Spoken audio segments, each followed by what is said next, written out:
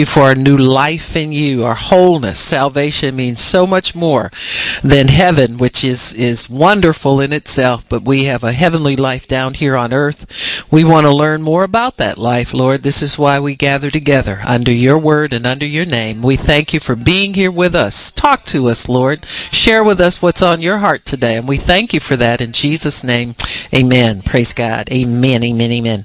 So last week we started talking about what do you seek? What seek ye? What y'all looking for? In other words, what up?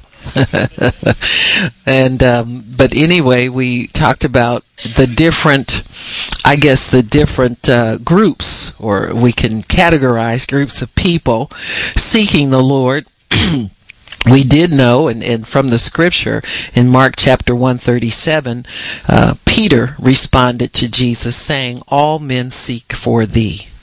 There is a time when everybody answers the question, is there a God? Number one, and if there is a God, who is God? Everybody's trying to identify the source of life, the source of creation. We all understand something bigger than ourselves in life, and we have to have that answer. That's a universal question that all men try to answer. And so when Jesus made himself available to humanity and began to reveal his glory to all of humanity, there was a pull to be around him, to get to know him, to get questions answered, to get understanding of all of these questions that have baffled us throughout the ages. So Jesus begins to reveal the Father to the people who are following him. And so we see that the seekers of Jesus kind of tended to fall into three categories. The one were disciples. Just because you are saved, or you've had a born-again experience, or been baptized, or something like that, does not really make you a disciple of Jesus Christ. The word disciple is from the Latin word for student. And so you have to be one who studies the Word. Not just casually reading it and getting a scripture here and there, but to study it, because to study the Word means you are studying God. You are studying about Him. This is His written record of His dealings with man and what He's revealed to us about Himself, about ourselves, about creation. It's a history, really, of God and man. The Bible is. And so we need to read up on our history. You know, I see some of the websites that are popular now that talk to you about your family tree, Ancestry.com, genealogy, and all this stuff. But until you know who your real father, your creation father is, it doesn't matter about any of that stuff in between. If you don't have a good understanding of who you are as far as God's eyes are concerned, what did He create you to be? How does He see you? What does He think about you? Why did He put you here? Is there a relationship with Him? If so, what kind of relationship are we to have with Him? That kind of thing. Those questions need to be answered, I believe, first and foremost, or you'll just be stuck in a natural inheritance which can work for or against you. You understand what I'm saying? There's some things that we all have in our natural background heritage if we know it. There's some people that don't know it. There's some people who are adopted at certain ages. Adoption records were sealed. They had no idea who parents were. People are looking around. People are lost. They're just lost. They're always, I don't care if you're adopted or you know your parents, you're lost without understanding God and who God is. And so once you find God, all of that other stuff about you should be really, really secondary. You know, who you are in Christ, who God created you to be, that should have preeminence and dominance in your life, instead of your natural heritage, really, if you know it. You know, most of us are guessing. You know, we know what Granny told us, and great granny told great granny something, and all that kind of stuff, but you really don't know. So and if you can live all your life without knowing that stuff, it must not be that relevant But when you find who you are in Christ, that tends to settle everybody. That question gets answered, and it gets answered very well. And so in seeking God as disciples, we are seeking understanding of who He is, who we are, and our relationship to one another. That was what they were seeking Jesus for. We talked about the different motivations the disciples had in seeking Jesus. Some of them were seeking Jesus because they felt the oppression of Roman government, and they felt that Jesus, the Messiah, when He came, He would tell Caesar off real good and get them out of Caesar's grip, which He did, but not in the way they thought. Right. See? He fulfills those things. It's amazing the things that we are looking to God for. He does them anyway, but not in the way we think they're supposed to be done. And that's the big catch about relationship with God. He brings these things in a spiritual fashion. And they get played out in the natural. I'm not saying if you're in prison and you get saved, you won't ever get out of jail. Because you're released, brother, in your spirit. Well, what's all these bars still sitting in front of me for, and I'm falsely accused? You understand what I'm saying?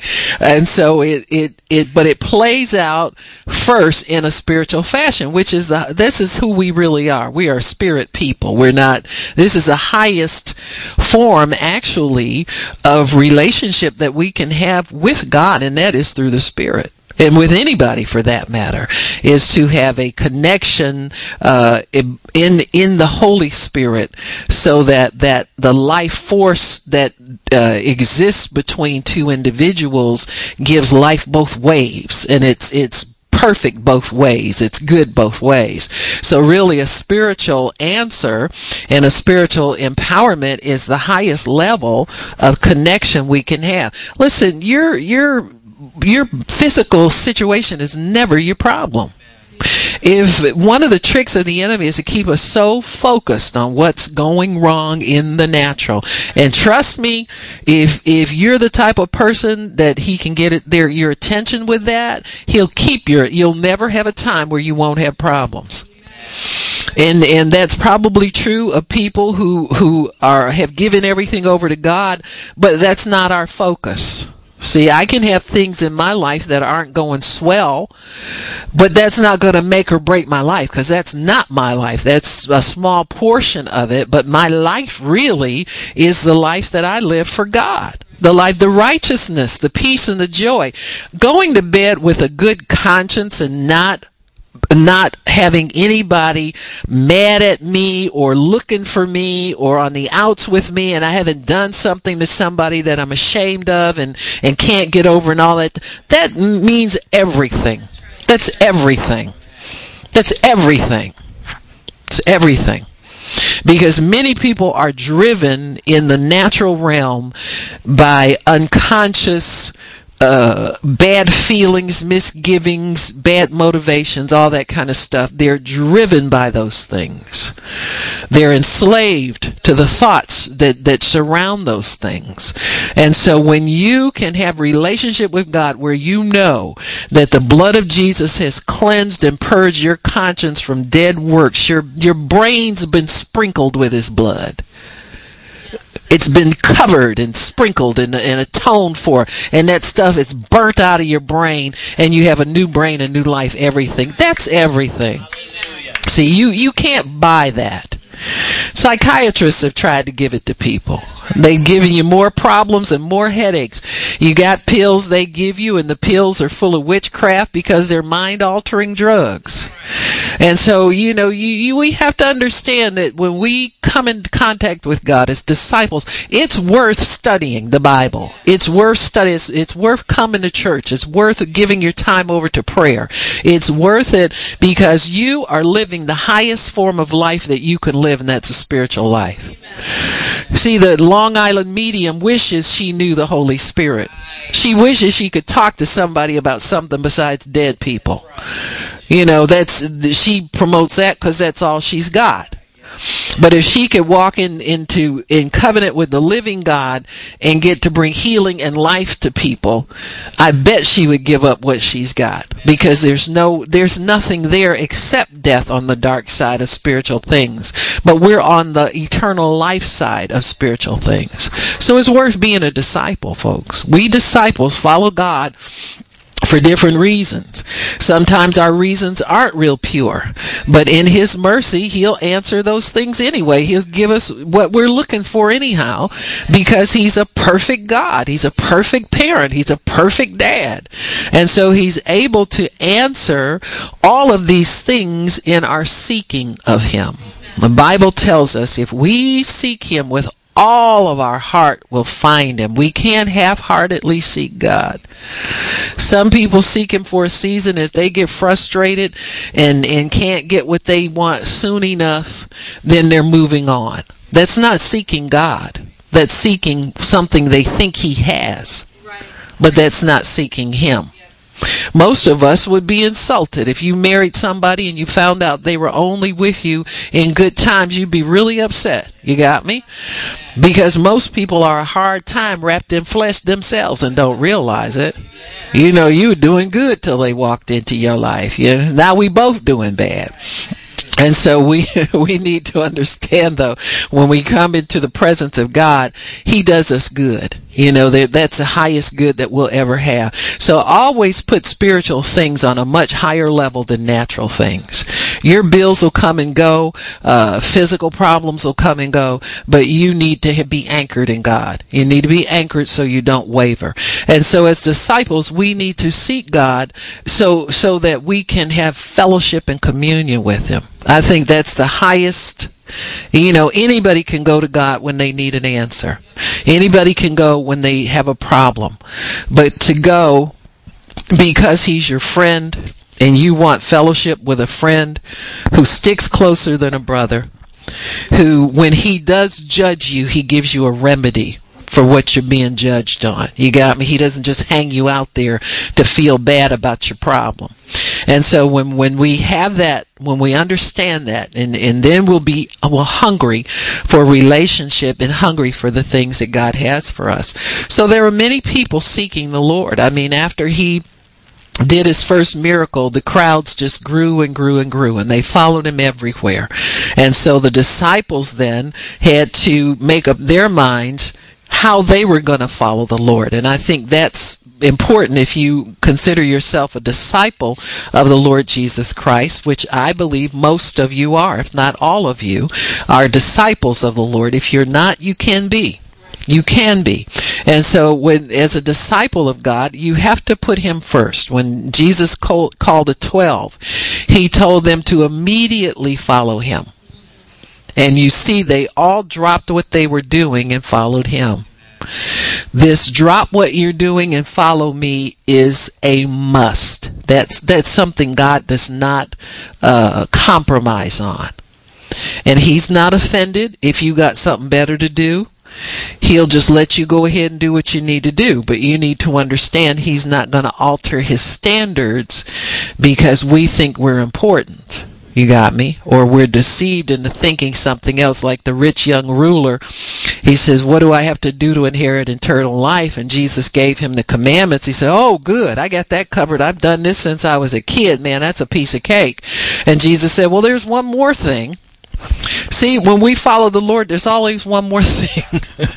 I've found that throughout the years. There's always one more thing that we can add to our obedience. There's always one more thing that you can sacrifice. There's always one more thing that you can do more of. There's always one more thing you can do less of. There's always one more thing. If you haven't found that out, I'm glad to bring you that news. But there is always one more thing that we can do in order to prove our love for God. There's, even if you're doing everything right, so to speak, which this is not a life so much of right and wrong, but it's a life of obedience or disobedience. You got me? And the law is written in our hearts that we don't sin against God. That's a given. You understand me? You're commanded to obey what God has told you in your heart to obey. You got me? And so he's told us all, don't lie, don't steal, don't cheat. I mean, we carried that over from our carnal life. You knew that when you were a sinner. You knew it was wrong to steal. You knew it was wrong to lie. If you didn't, that's news too. Write that down. All that's wrong. We know that. That's a carryover. God says even the people with the Gentiles that didn't have the law in itself, because your conscience is telling you what's right and what's wrong. And so we understand the things that we're not to do anymore. Well, now that we're purged from dead works, let's go on to serve the living God. Let's go on to add to our faith knowledge of the word. Add to our faith an ability to serve others. Add to our faith the desire to follow God. And so as disciples, when we're seeking God, we're seeking him for what he has assigned us to do in this life. That's your most important seeking, is what's my assignment. Many people are afraid of assignments from God. Well, I got news for you. He'll empower you to do whatever. He'll make it available. He makes it so easy for us to do it. Or we do something for God and then we need a vacation for 3 months. Because we think it took so much out of us. You know, oh boy, did you see what we just got back from empowerment meeting. I can't get up and put a box away. You understand what I'm saying? Seriously. It's such an effort for some people. They don't understand that there's a grace that they miss every single time. Let me tell you where people blow it in this thing. You receive grace through faith. We can all quote that, but we don't know how it works. First grace you receive is when you say yes to the Lord. And this is a step a lot of people miss. When God says do this, we sit back and we try to figure out how not to do too much. You know, we don't want to get too involved in this. What you do when God tells you to do something, you say yes immediately. We forget the greatest power that we have to work for us is the power of faith that works through our affirming God's will. Remember that? When you want your bills paid, you start speaking scriptures that'll bring money to you because you're affirming God's will. It works the same thing with things that you don't want to do necessarily for God. It works in everything that we do. If you have to go out witnessing, you say yes to God, and then he makes it easy for you. If you don't ever say yes, you're going to struggle, you're going to have it hard, you're going to be worried, you're going to be fearful, somebody will break in your house while you're gone. All that stuff will go wrong because you never affirm what he is saying to you. You're trying to go about doing for God without having it in your heart to do it. When you say yes, that puts the word in your heart, and that word motivates you, it helps you, it strengthens you, it leads you, it guides you, it encourages you. That word takes care of you throughout the process. Yes and amen is very important in the things that God has called us to do. Very important. And when we seek God, we are seeking him for his will. Many of us are looking for something from God. And that's everybody. There are prayers that we've prayed that we expect to get answered. They get answered as we affirm more of God's will in our life. If that's part of the will of God for you, then witnessing is part of the will of God for you. Taking care of the building is part of the will of God for you. Talking to neighbors, praying for neighbors is part of the will of God for you. All of this is part of his will.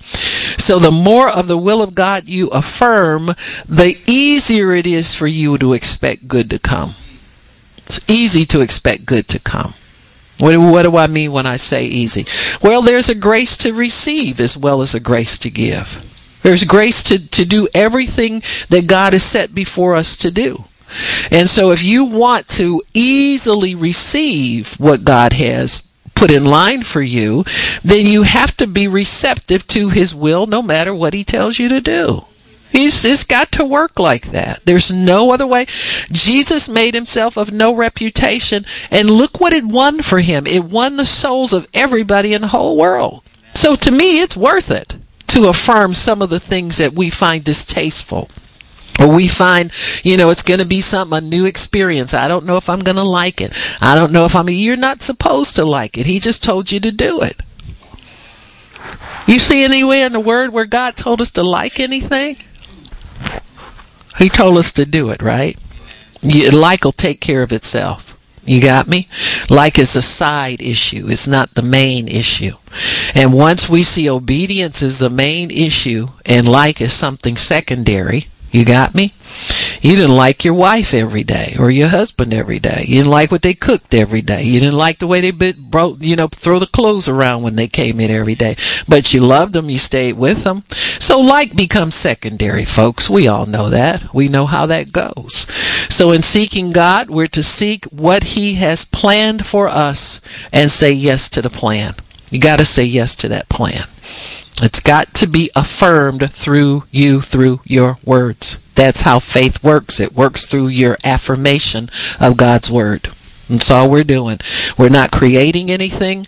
We're not trying to make anything happen. We're affirming what God has already said and spoken to us.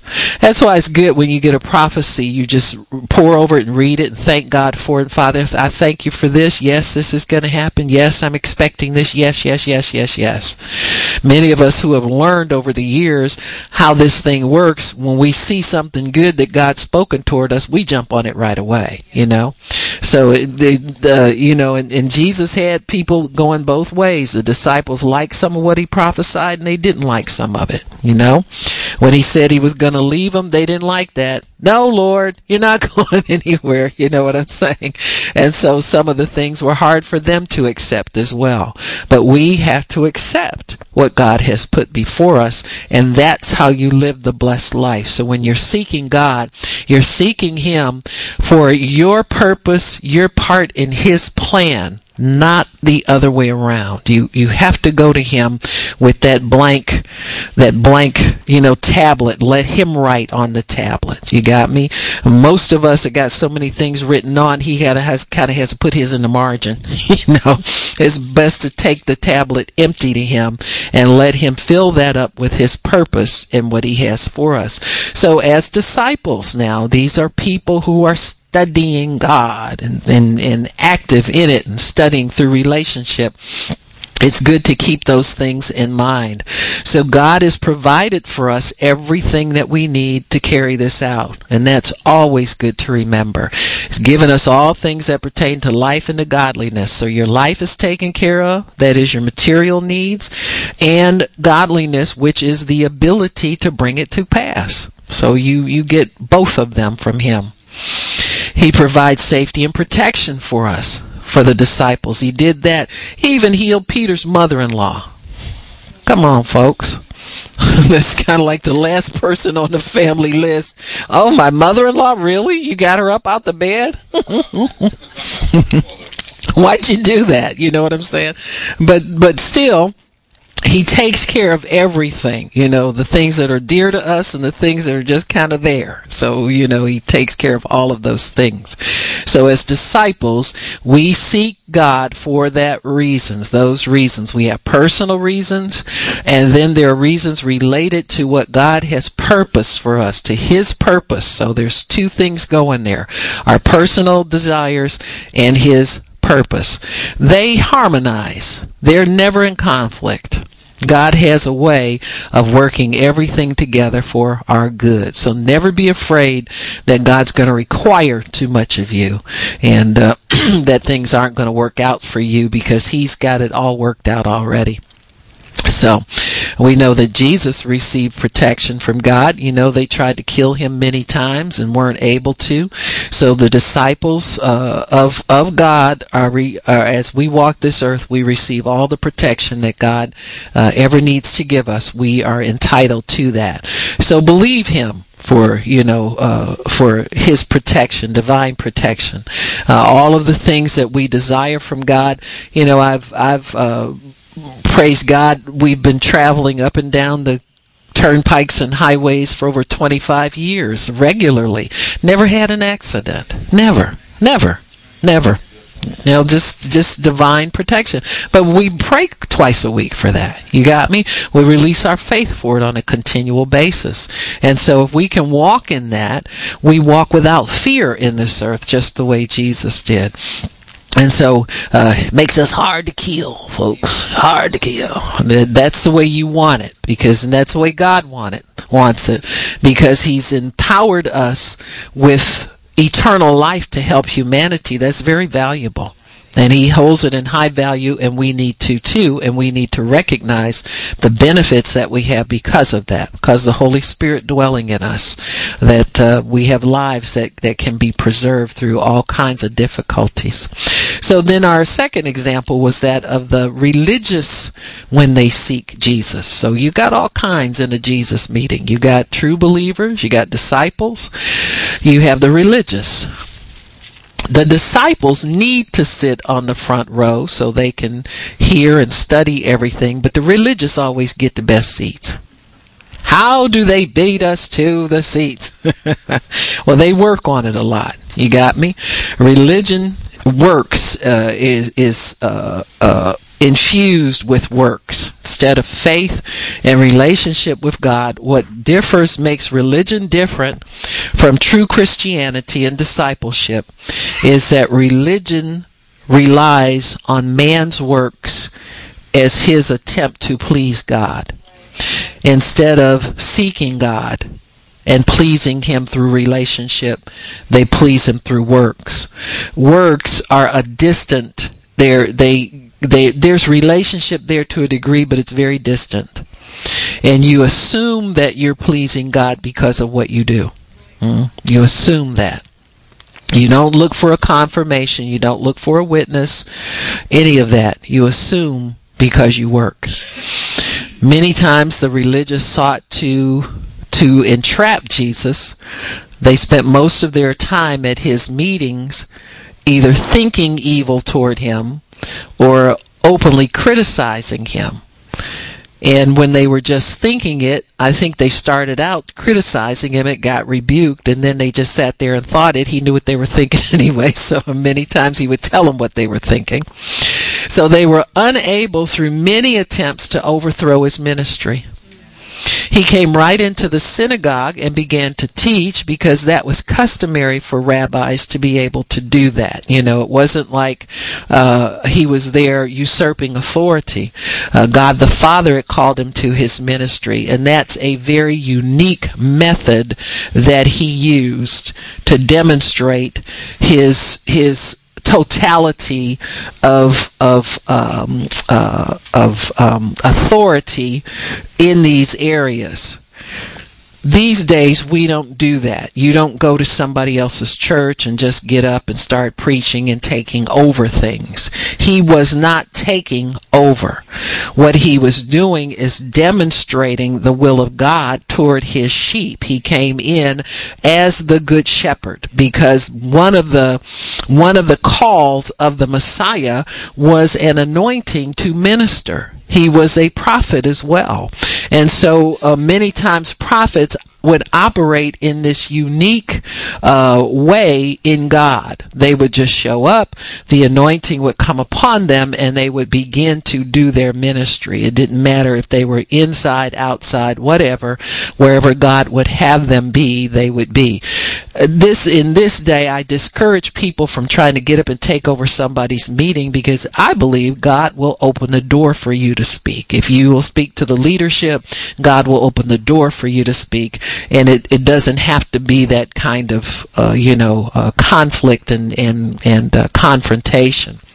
There's no record in the Bible that there was ever any kind of confrontation where, Jesus was thrown out or something like that. They envied Him and they didn't care for Him, but He always did the will of the Father. I think it's the will of the Father now to respect the authority of the church and divine order in everything that we do. I think that'll pay you much more than trying to run around and disturb somebody's. We got people who do that, but they're not sent by God. You know what I'm saying? So you just have to be careful about those things. You can't imitate everything that, when you see stuff like that in the Bible, you have to watch how you feel about it. If you get real excited about the fact that he was whipping people and all this kind of stuff. I mean, let's get real here. You don't want to just come in church and start whipping folks. So, you just have to watch where you're coming from when you read things like that.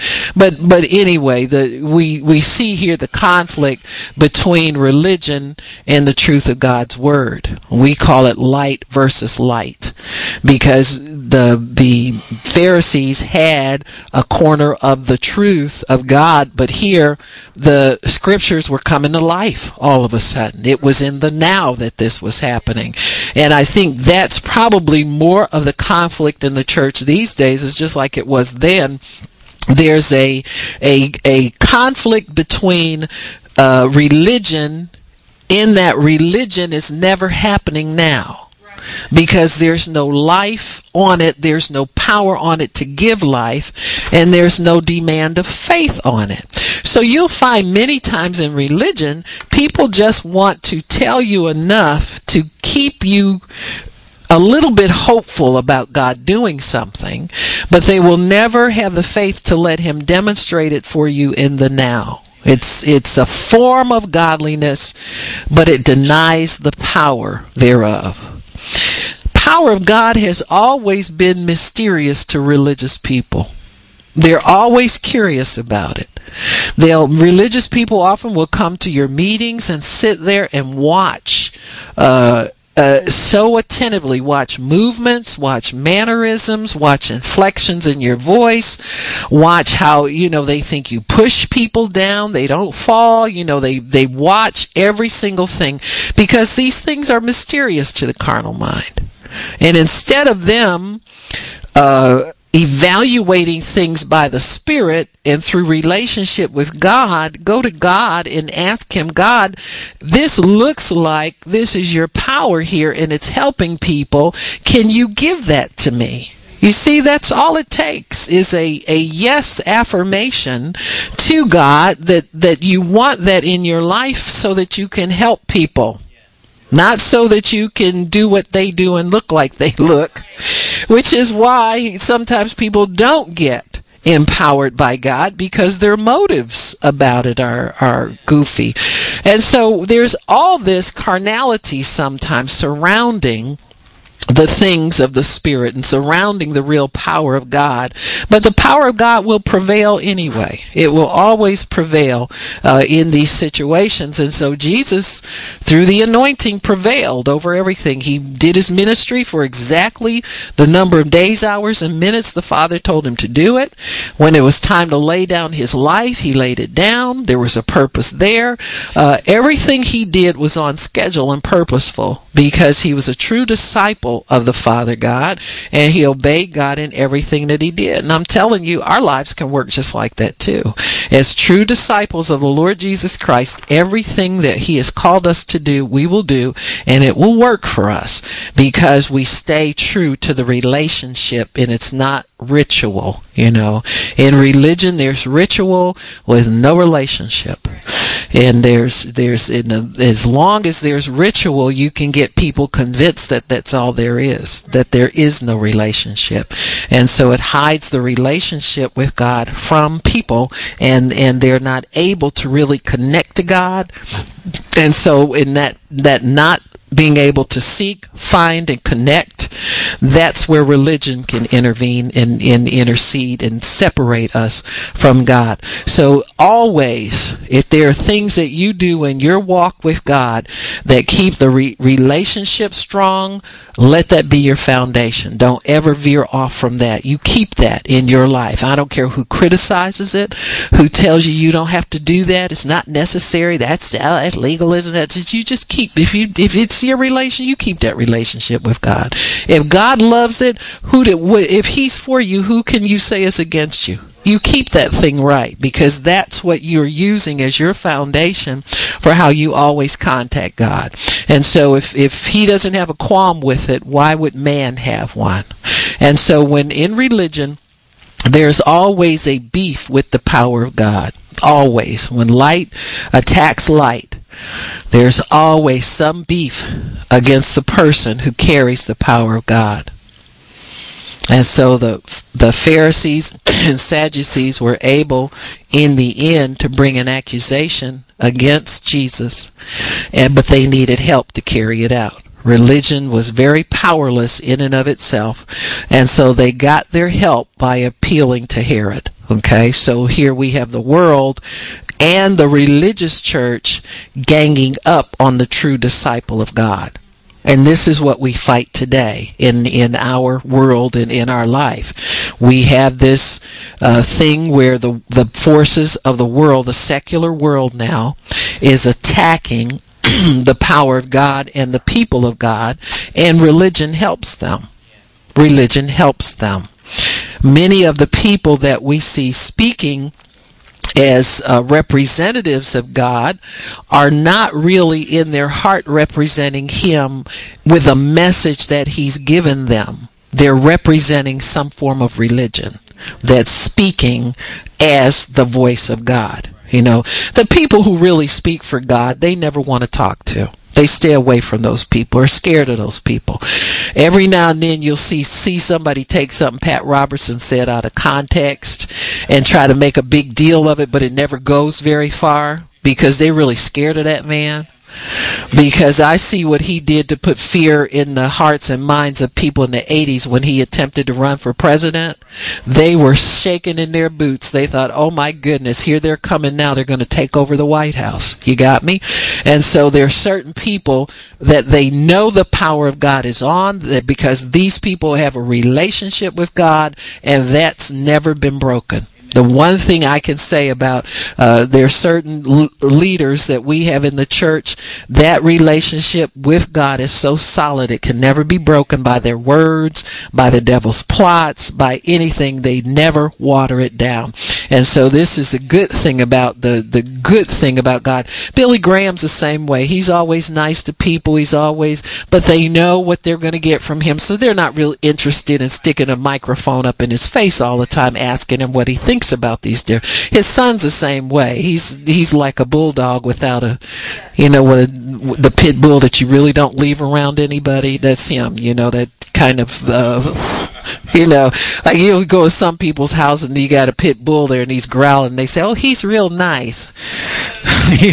He ain't that one. He's the other one that you don't leave with company. So yeah, and it's because they have a solid relationship with God. See, that they know a personal accountability for their words in their heart. Their heart pierces them when they think about saying something that would compromise the message of the gospel. So they just don't do it. And whenever you talk to them, they say the same thing over and over and over again. And then the interviewer winds up confused and dazed, like he's been in a fight somewhere, and they just go away and leave him alone. So when the world sought Jesus, they sought him as an infant. Herod first sought to kill Jesus. After that, Herod died. Jesus came back to his country and was able to live, and was able to start his ministry, was able to have success with the Father. The world system always sees God as a threat to its existence. Always. We're a threat to the world. Why? Because truth is the biggest threat to the lies of the world. It's the greatest threat to the world system of lies, because it'll dismantle the world system very quickly when truth gets to be preached. If you look at some of the revivals that the church has had throughout history, some of the revivals, especially in the British Isles and some of those nations over there, all of the bars in the whole city would have to shut down because people renounced liquor and started going to church and stuff like that. And so think what that does to the economy. If you look in the Bible, when Paul, I think it was in Ephesus, one of the cities that was really bad with witchcraft, and he preached Christ, and all the sorcerers came and burned their books. No more witchcraft. The girl with the spirit of divination, he cast the devil out of her. She couldn't do her craft and bring money to her masters anymore. And so these things hurt the world. They hurt it. When Christians start to pray and they don't want casinos, I mean real Christians pray and not just mouth the words, but they are against gambling and they are against what it brings into people's lives. They're against the spread of that kind of evil, and they speak about it. Then the enemy is very upset with that, because he knows that our words have power, and his way to lure people into that lifestyle of fast money, where he can switch money around real quick and get it out of hand this person, put it over in somebody else's hands so they can think they're rich all of a sudden, that kind of thing.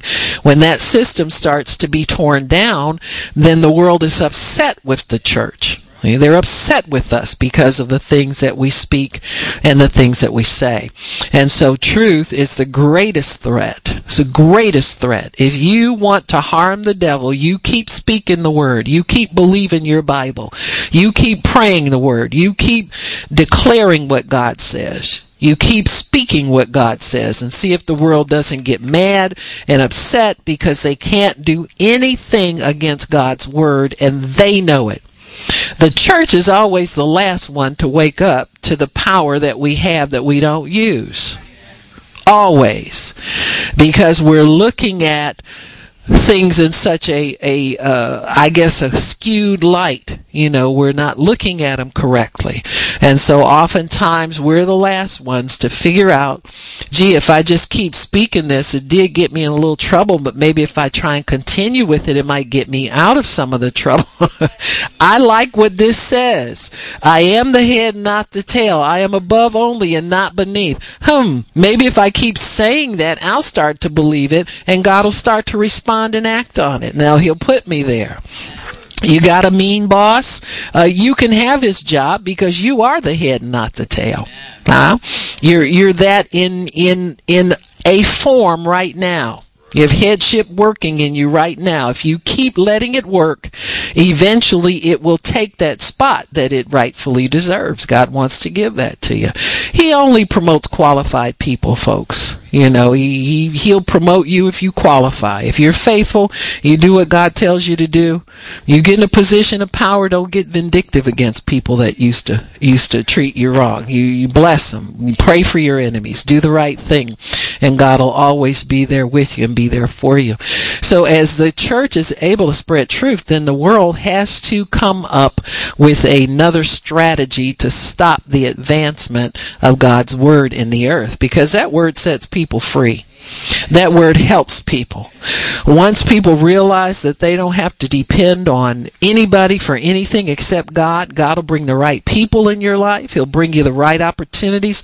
Once you set people on a freedom path like that, there's no stopping that type of attitude in people's hearts. And so what the world tries to do is to stop what the church is doing. The real disciples of God, it tries to stop what we're doing. Worldly people seek Jesus through his representatives. They can't get to God because they don't know God. The only way you can know God is you got to make peace with him. You got to lay down your wicked ways and receive the righteousness of God and walk in that. And so they'll attack God through his representatives. One strategy is they seek to discredit God's servants, always wanting to put us in a negative light. The press coined the phrase televangelist, and that always seems to have kind of a negative connotation with it. It was coined back in the 80s when they began to describe people on television, especially when Jim and Tammy Faye Baker were on television. I think when Rex Humbard was one of the first ministers on television, when he was on television, they had a good reputation. He stayed in his little spot on Sunday morning. He would tell people, he said, now we're not a substitute for your church. If you've prayed this prayer, we'll send you a Bible. I remember getting a Bible from a little teeny little thing. They send anybody their little Bible. And it was barely big enough to see. But there was a girl, I was like in 5th grade, and there was a girl in my class, and she had one. And she said, oh, I got it free. I watched this program on television. They sent it. I'll get one for you. So she got another one, and she gave it to me. And I had that teeny little red Bible. But in that day, most people, they gave them a hard time. Now they'd have their critics. They'd have people tell them. Mostly people were mad because they were on television. It was mostly Christians mad because they were on television, and so they had to go through that kind of stuff. And who is his wife was Maud Amy.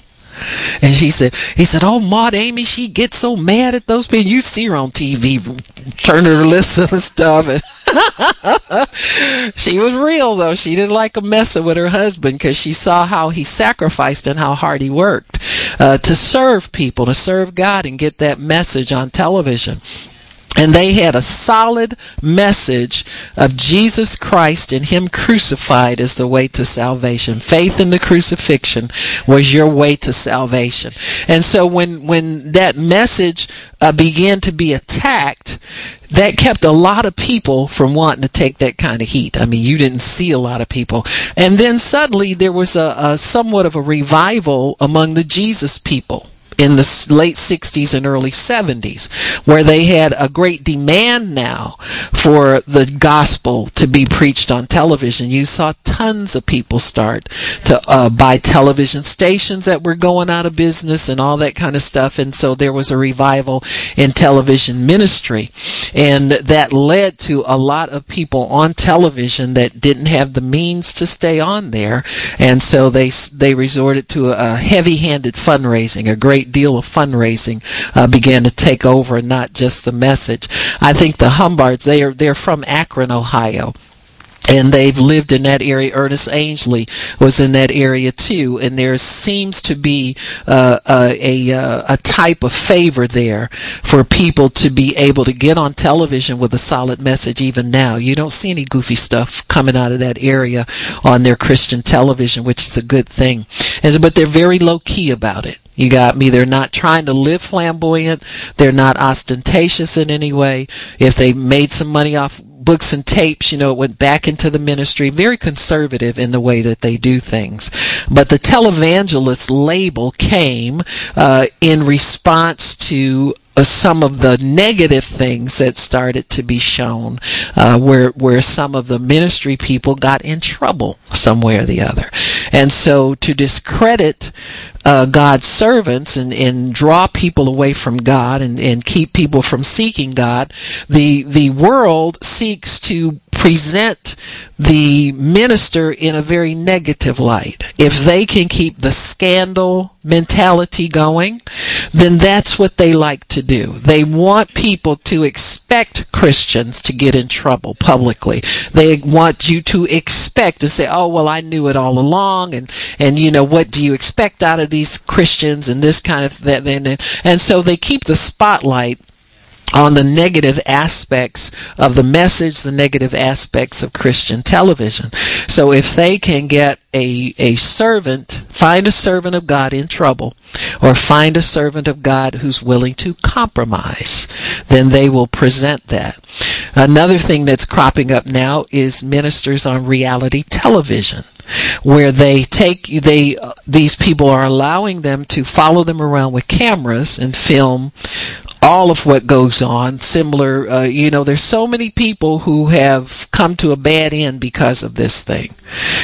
Because those people are given very, very big power, a lot of power, to edit as they see fit, to put what they want to, splice it together any way they want to, for the sake of getting people to just come and watch. And so there's very little ministry that's done in the reality television mode. It's done so that they can put something there they hope is entertaining. The more conflict, scandal, loud talking, bad behavior, if they can get some profanity out of a preacher or two, that's wonderful. They like that. They choose people that have skeletons in the closet, the Sheard family that I didn't know they had an illegitimate kid in the family. Now everybody knows. You got me? And if you don't forgive them, then something's wrong with you. You know, has nothing to do with forgiveness. You got me? That's not the issue. The issue is, why are they on television? Amen. Whose idea is it for this to be made known publicly? See, it's done to discredit. You know, we're all hypocrites. We all have sex out of without being married, babies out of wedlock. We're just like the world. That's what they want to project. So if the world can bring the church down to its low level of living, that's what they want. And they're being successful at it. They're being successful at it because their message that church people are not what they purport to be is being picked up, and it's being heard, and it's being believed by people. And so this business of the reality television, that's why we pray these people off TV. God, cancel the show. Get this, get it out, get it off of there. It doesn't look like that's what you want to promote for your people. We all know we all can sin. But that's not the message we want to get across. We want to get them say they know they can sin. The church knows we can sin after we've come to Christ. Everybody knows that. But that's not the message that Jesus told us to preach. He told us to preach the gospel to every creature. He didn't tell us to preach our weakness, our faults, and our bad behavior. We're to preach the gospel. That message brings life. Maybe it needs to be preached to some of them people that don't live right. Maybe they need to hear it again and believe it this time. But they're discredited in some way in this big picture because the world wants to silence the truth that the church can preach and is supposed to preach. We're discredited through labeling. If they can put us under a label that carries a negative connotation, then they will do that. And so they look for people who represent God to corner them so that they can say something that they can squeeze out of you so they can put a label or a handle on you. One of the biggest things is homophobia. You know, if they can label you a homophobe, then the accuser of the brethren feels like, or you're a hypocrite or a racist, you know. So if you can pick one of those three and label one of God's servants that way, you know, then you can pigeonhole the church as a bunch of haters. And of course, you're not going to want to go to church. You don't trust church people because they're this way and that way. You know, if you got this problem, they're going to kill you if you ever go, you know. You can't go in there and get help. You go in there and get something else. And so if they can discredit the church as being a place where you don't find love, you don't find help, you don't find encouragement, you don't find faith, and you don't find the way to a better life, then that's what they want to do. They discredit us also through exposing sin and weakness predominantly. The dominant factor, if the dominant factor that they're exposing has to do with weakness, has to do with sin, has to do with disobedience, then they want to paint the picture of the church as being that and discredit us that way. They discredit us also by ridicule. They take some of the things that we do to help people and present it in a ridiculous light so that we can look at it and laugh. When people see, you know, now what they're trying to do is take the power of God, the demonstration of the power of God, and make mockery out of it. You got me? Being slain in the spirit. They want to make mockery out of that. I remember when Benny Hinn was doing his meetings, and remember he would take his coat and put it, and he had to stop because everybody, you know, and all that kind of stuff, that had to stop because people are criticizing that. Well, you need to start doing it more. You know, people criticize, just get off television then, if that's what it takes, and start just doing your crusades, but be free to demonstrate the power of God to people who don't understand it's not you, it's God, you know?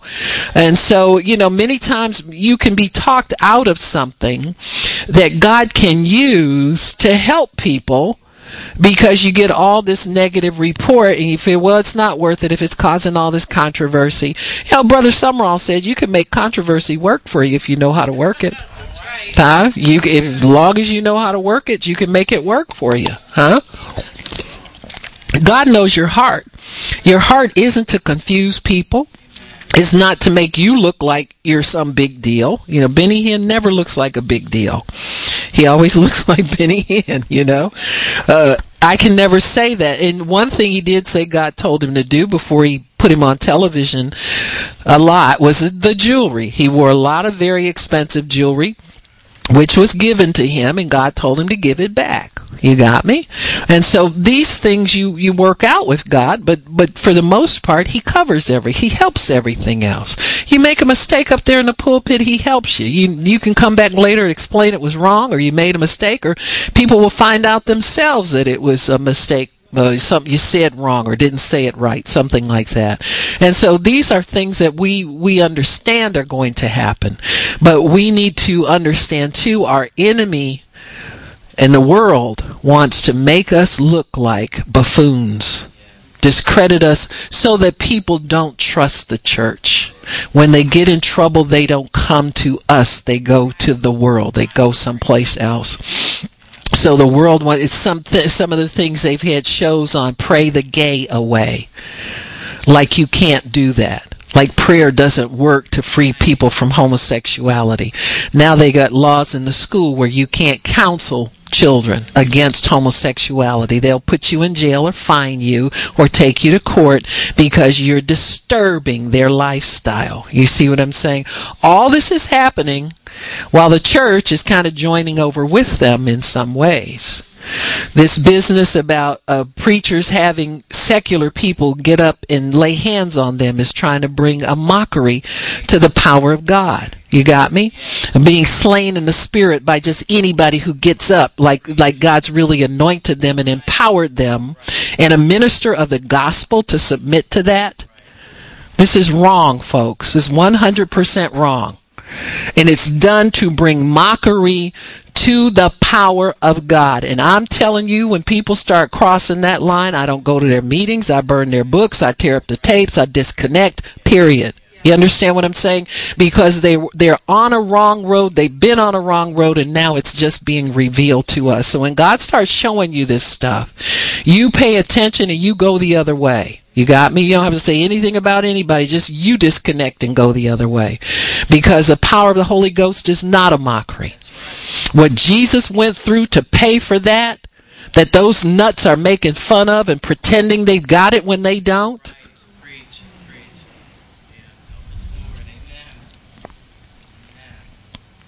Braxton Family Values. You got two parents there that are pastors of a church. And they let their kids do anything. Grown children do anything. Now they're divorced. The parents are divorced and they're both dating. It's discrediting the church, folks. They find these people. They find them that are half-stepping and not doing what they're supposed to, and they're vain enough and self-absorbed enough to want to be on television with their garbage. They don't even know it's trash anymore. John and Kate plus 8. Now it's just Kate and, whoever. Kate and 8.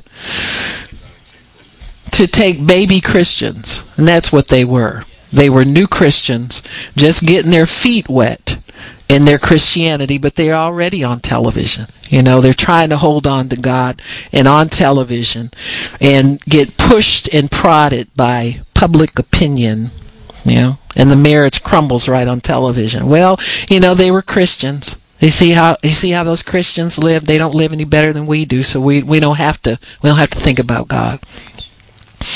They want to get representatives of God to renounce him publicly, to just go back on their Christianity. And that happens. How much time do we have, Miss Juan? I'm going to read this. Oh, we have 20 minutes? I'll read this because I really wanted to give you an understanding what they do with the people that they discredit and what some of these people wind up doing. That's really very tragic. I was watching Ted Haggard, and I know we prayed for him for a while when he first lost his church, and he was involved in that. And I got a chance to see somebody had an update of where are they now, et cetera, et cetera. And I was really pleasantly surprised to see he has a church now, but I didn't hear exactly what his position is on things, what his doctrine is, and all that kind of stuff. But he looks happy. He looks content. His wife looks content.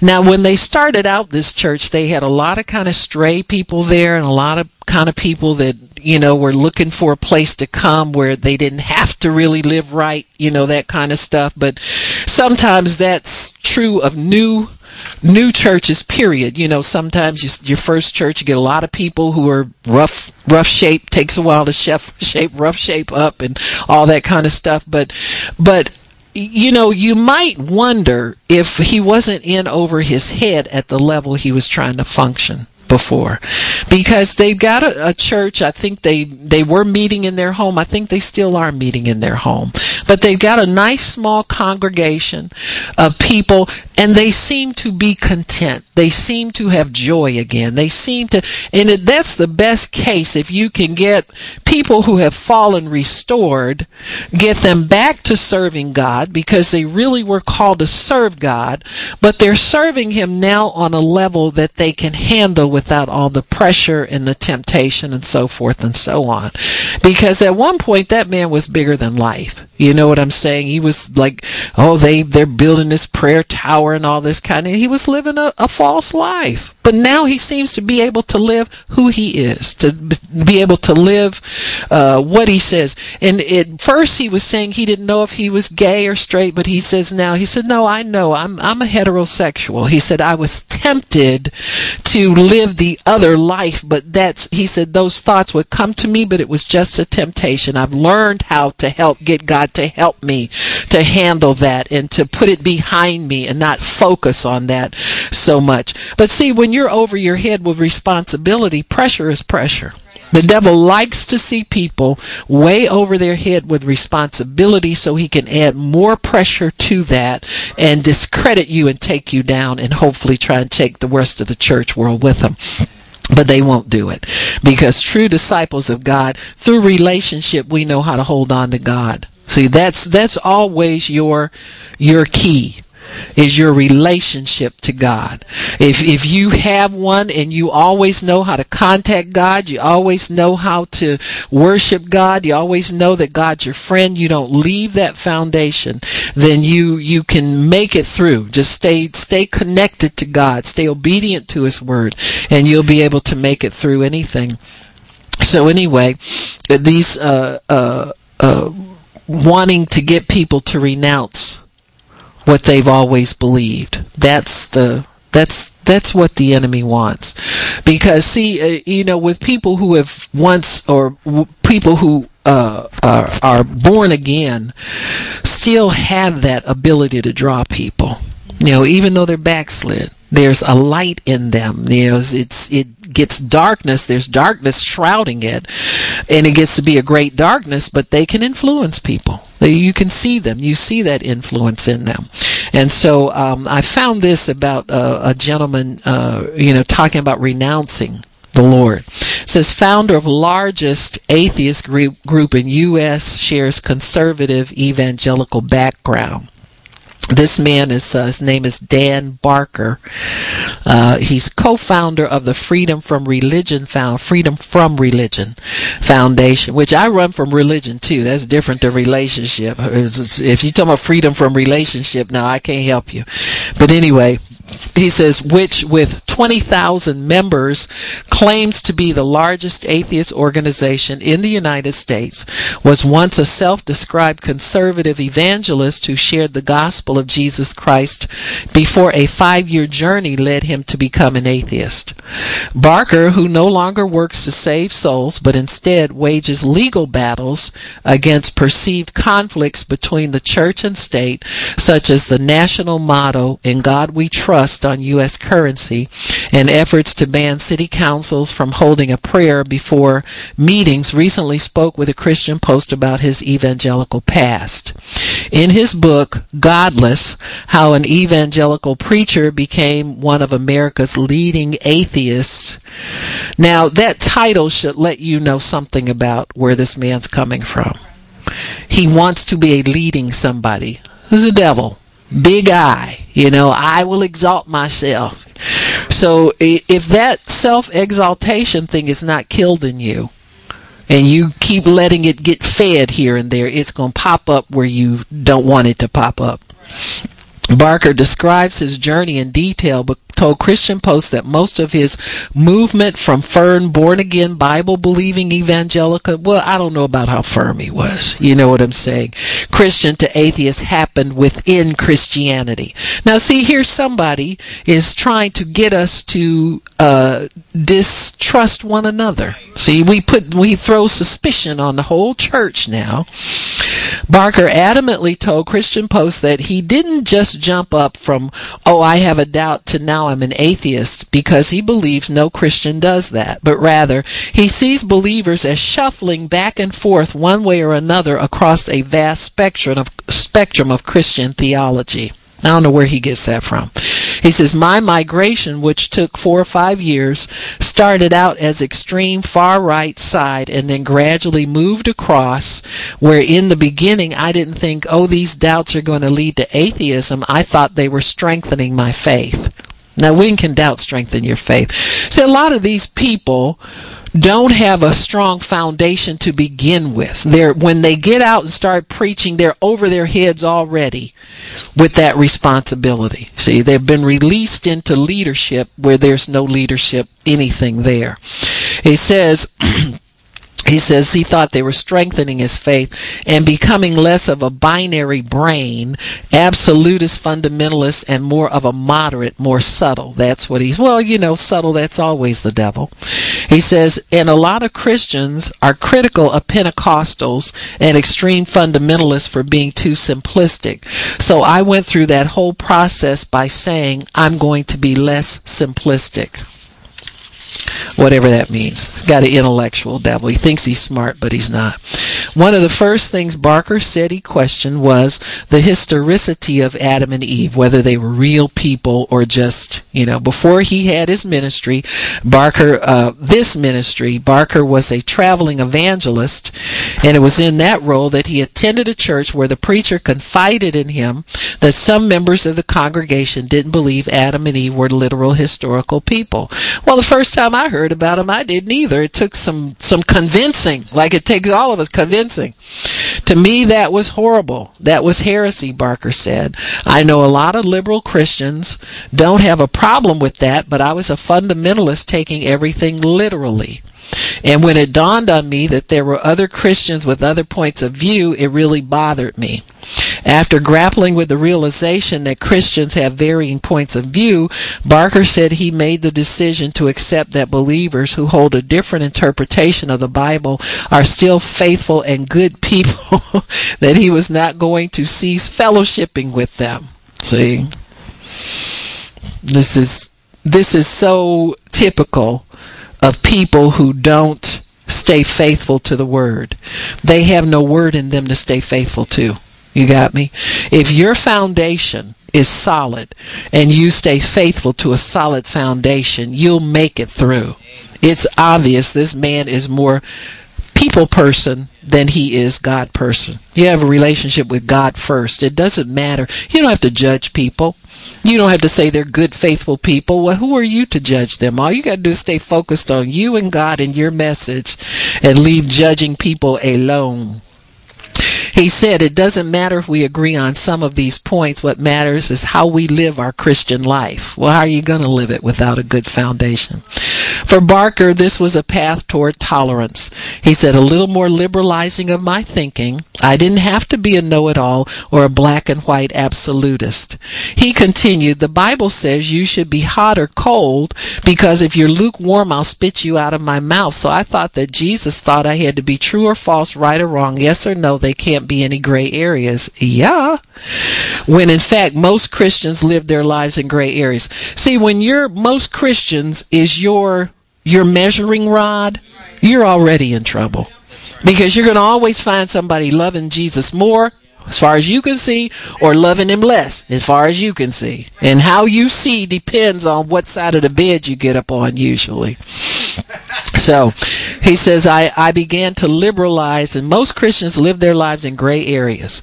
Doubting whether Adam and Eve were real people, Barker said he initially thought he was maturing in his Christian faith and thought of it as a growing experience.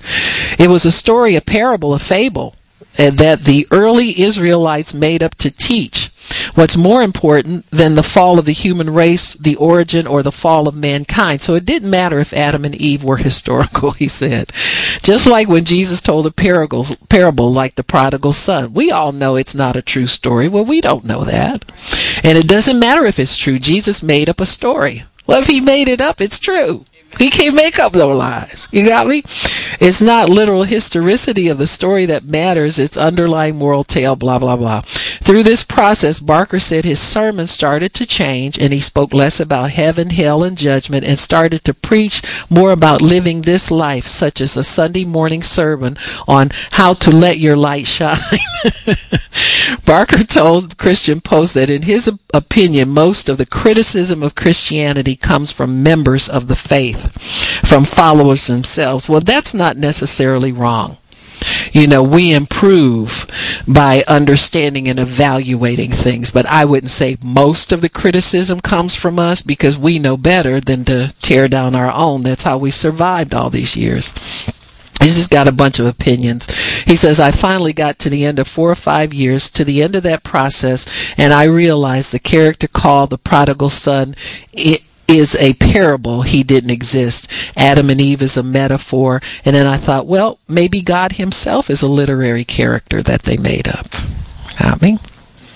He continues, sometimes you hear that kind of talk from the liberal pulpit, liberal preachers who are still preaching, but I went through the whole process and realized the whole thing is just a story. It has no basis in evidence or argument or even coherent definitions, because how can a personal being have free will and yet know in which his own future decisions are fixed and therefore can't be changed? See, this man is confused. All contradictions between and definitions of God. Even though Barker said his doubts led him to go to the Bible and study scriptures, in 1983 he felt that at this juncture in his life he was affirming his non-belief and his move toward atheism. So I finally said, I guess I don't believe that being anymore, he commented. I became an atheist in my mind reluctantly. I love my Christian life and my Christian friends and family. I didn't know any atheists, and I didn't know if I would like any atheist. I didn't even like the word atheist, but honestly I had to say, well, that describes me. Like it or not, that describes the position I'm in. I'm not theistic. I don't hold the belief anymore. And so he continues in this role as a person who used to believe and used to preach the gospel, but through compromise, subtlety, what he said, a little bit here and a little bit there, and accepting myth about the truth, accepting truth. See, this is a person who's preaching and doesn't have faith in what he's preaching. See, and there's a lot of people out there who can pick up a Bible and repeat words without believing them, and they never convince anybody of what's real. And so he's really never had a real conversion to the truth of God's word. He just gets up and goes and preaches. And so, and this is why God calls ministry, schools of ministry, and places where people get grounded in truth before they get up and run off with the Bible and start doing these things. Because you can see this man had something in him that wanted to be bigger than life all along. He wanted to make a big splash in this world, and he couldn't do it with his Christian the role he was playing in the Christian church. And so the enemy uses these little hooks and these little glitches in people's hearts and their minds to get them hooked into something. And if he can get us to compromise, and instead of referring back to God's word as the foundation of everything we believe, back to his word as the only truth that we believe, and stay with the word of God, and stay with and understand how to stay with truth no matter where it comes from. You understand what I'm saying? There are people out there who are preaching truth just like we are, and understand that the Holy Spirit can lead you and guide you into all truth. You don't have to try and make up a truth that you think you feel like you want to believe, you see. And so here this man is head of an organization, he's got followers, and he's as confused as they come. And see, when the enemy uses people like that, when he's done with them, then he discards them. So he thinks he's onto something really wonderful, but the end result for him might be very tragic, just like it was for the Madalyn Murray O'Hair. She wound up being the reason that her son and her granddaughter were murdered right along with her, because of the types of people that she eventually had to surround herself with. This was a woman during the 80s. She was a regular on Phil Donahue's show. He's a Catholic, but, in name only, and believe anything. He just used to go to church as a kid, and that's about as far as his commitment to God through that faith has gone. Well, he was intrigued with this person. He liked this TV show, and he was very intrigued with her, and he gave her a lot of her publicity that she got with her American Atheist Society. And what happened to her was very sad. She had a son that found Christ, and he's still serving God now. I remember he used to come on the 700 Club, ask people to pray for his mother and his brother and the rest of his family, because he wanted to see them saved. And I know a lot of people did pray for her, because I was one of them. Didn't like her, but I prayed for her because the son felt like, you know what I'm saying, you do these things because you want to agree with somebody who's believing God for their souls. You don't want to see people go to hell because they're confused or disturbed in their thinking. And she wound up in her organization. They say that she couldn't trust a lot of people and didn't get along with a lot of people, so she had a big turnover in her staff off and on through the years, and wound up hiring a man that had a criminal record. And she found that I think he was stealing money or something like that, and started saying some negative things. Well, she had the kind of reputation where anytime she spoke, people would print it in the paper, or it would get around, and people would find out, because she still had that reputation as a public figure. Well, this man didn't like that she had started saying things about his past, his criminal past, and he wound up kidnapping her and her son, who worked in the office with her, and his daughter, who was at the time a very young woman, like teens or 20s or something like that. And they later found their bodies buried in a shallow grave. Well, they kept them kidnapped for a while because they were able to drain that organization of almost all of the money. They were able to take all the valuables out of that, and these two men split all the money, and nobody cared for the longest time what happened to them. Because that's what the devil does to the people that serve him. He brings them to a very, very bad end. And it just took some man who was a reporter that got interested in finding out what really happened to them. Because after they disappeared, most people who didn't like them said, good riddance. A lot of people who didn't care said, forget it, don't even try very hard. But because this man stayed with it, they were able to finally figure out what happened to them and bring those two men to justice.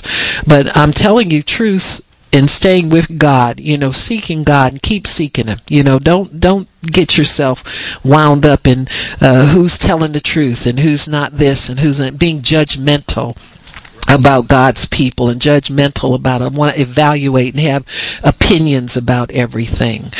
We seek God for what he has called us to do. This is one of the primary, what he's called us to serve humanity. Share your testimony with as many people. Live on that level of being obedient to God. Live on the level of desiring to see other people saved. If God's done something wonderful in your life and he he has in all of us who know him, then that needs to be shared with people, and share it as often as you can, and stay faithful to your foundation of faith in Christ, repentance from dead works, and understanding that God has done all of these wonderful things for us, and we won't fall victim to so many things that you see happening around us. We're going to see more of them because the Bible speaks of those things. It said many will turn away from the faith. You got me?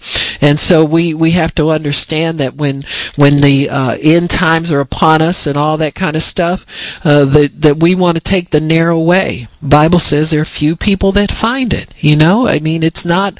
We're not. The world isn't falling over with really, really sincere Christians who are dedicated to God. But there's some. You got me? God is able to bring some of us through, and just stay faithful to the end, because there's a good reward for people who are like God in the earth. Amen. Father, we thank you for your word and for understanding everything that comes to us and comes against us. And we don't want to be the type of Christians that hide our heads in the sand, and we don't want to face the obstacles that can come in our quest to serve you and the quest to be known of you and to be faithful to you.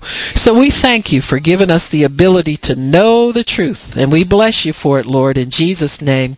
Amen. Praise God. Amen. If anybody needs prayer, come on.